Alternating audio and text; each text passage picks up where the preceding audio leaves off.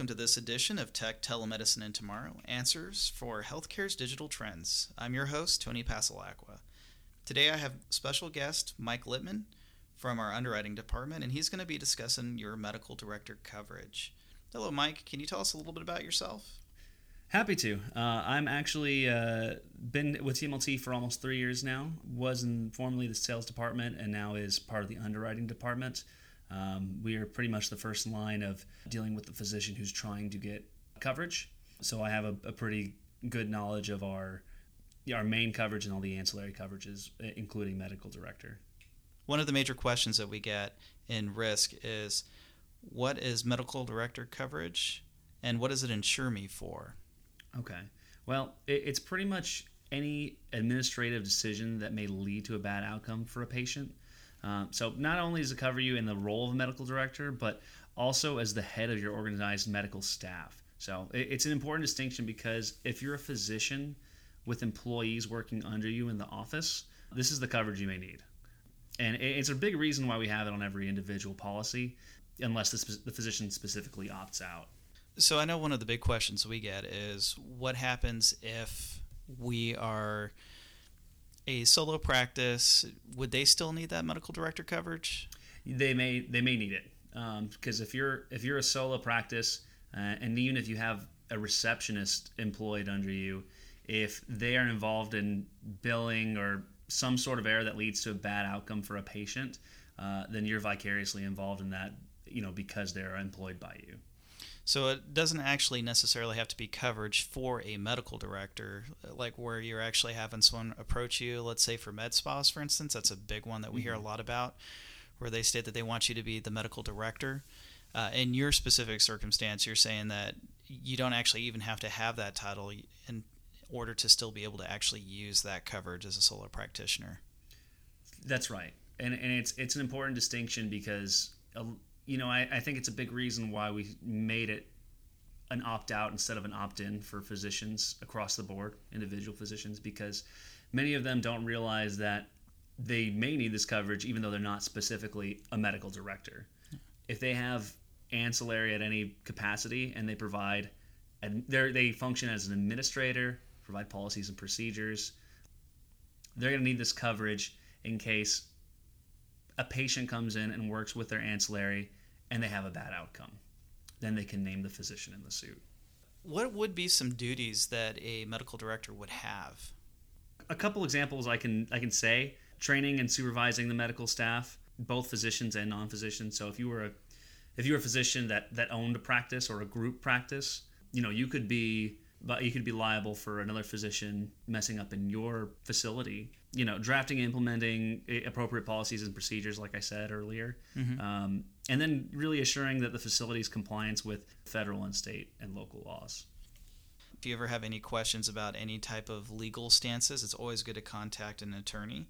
So trend-wise, what are you actually seeing individuals approaching us for? Is there any specific specialties or anything like that you see more of a trend to? Well, you kind of stated it earlier, but the med spa is a lot what we see. We get physicians calling us for a standalone medical director policy where they're going to work for a med spa.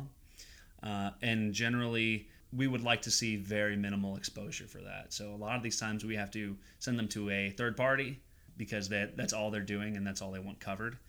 And really our biggest concern is that many of the med spas that we see are owned by a nurse practitioner or even an RN, and they have to have a medical director who's a physician to sign off on their policies and procedures so they can perform some of those aesthetic procedures. Mm-hmm. And to us, it's really high risk, and really medical directors of those practices should also consider, am I going to be in the med spa? Am I going to really be overseeing what's happening, or are they just using my name to sign off on their papers?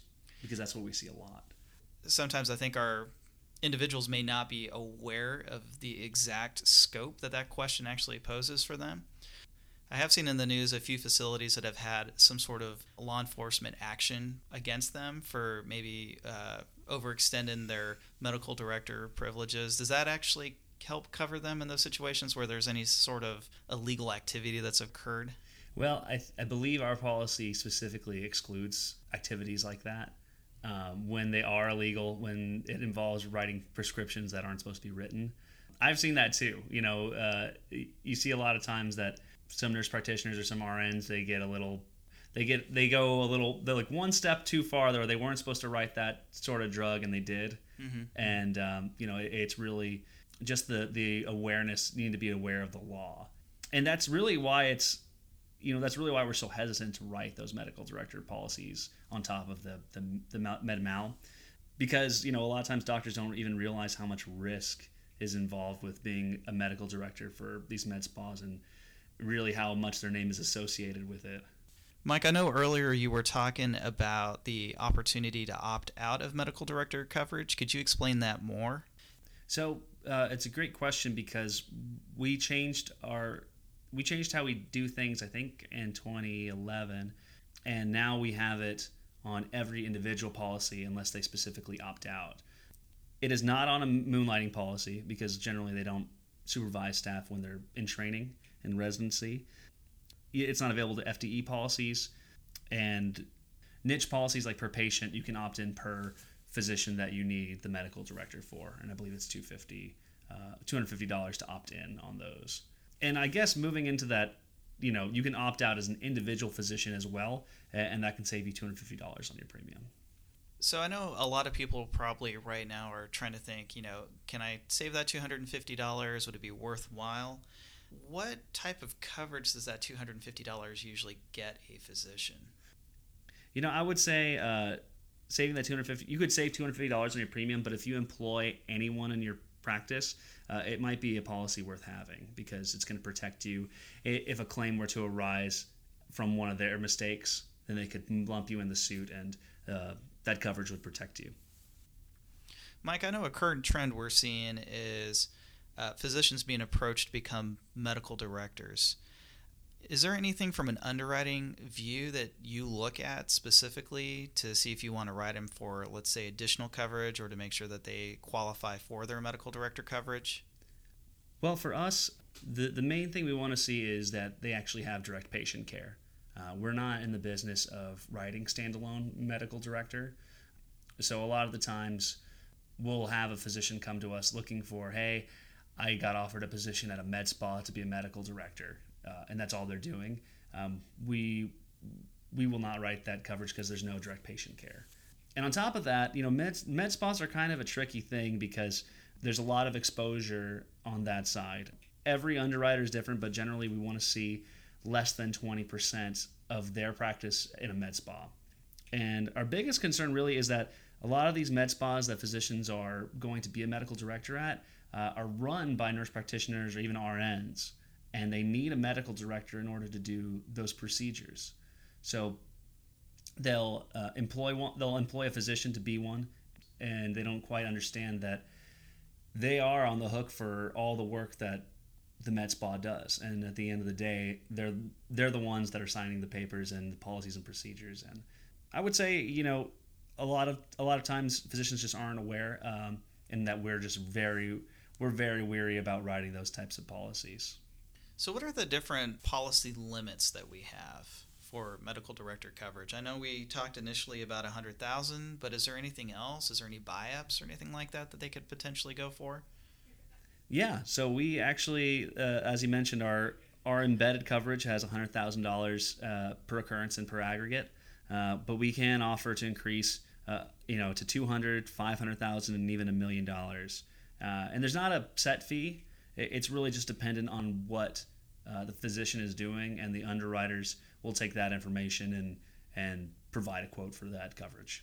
So for any of our policyholders that are already medical directors and they're trying to figure out if they have purchased this or not, who would be a good individual for them to talk to see if they actually have medical director coverage on their current policy? So on their current policy, they can call their underwriter or their underwriter technician, and they should be able to tell them. They can also check their policy coverage, and it should be listed there.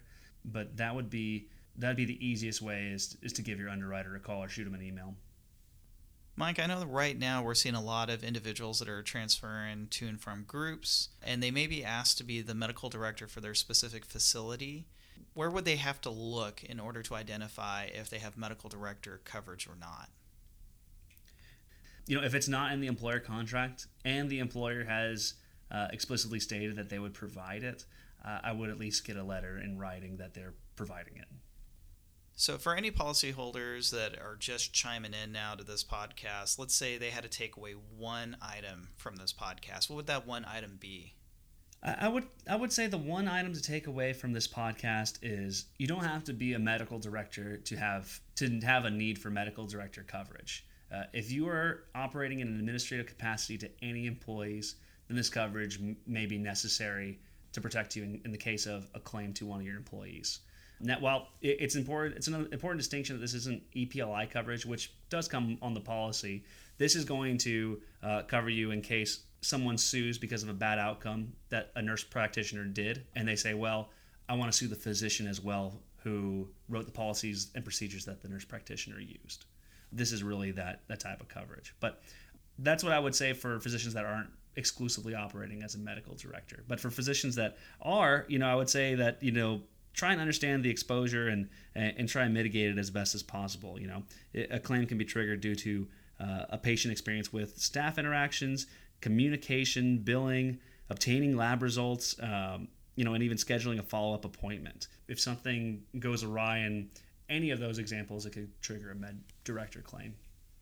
Thank you for listening to our podcast. If you're a policyholder, please feel free to contact us with any questions by calling 1-800-580-8658 or check out our resources at tmlt.org and clicking on our Resource Hub tab. Thank you very much, Mike. I appreciate your time. Thank you, Tony.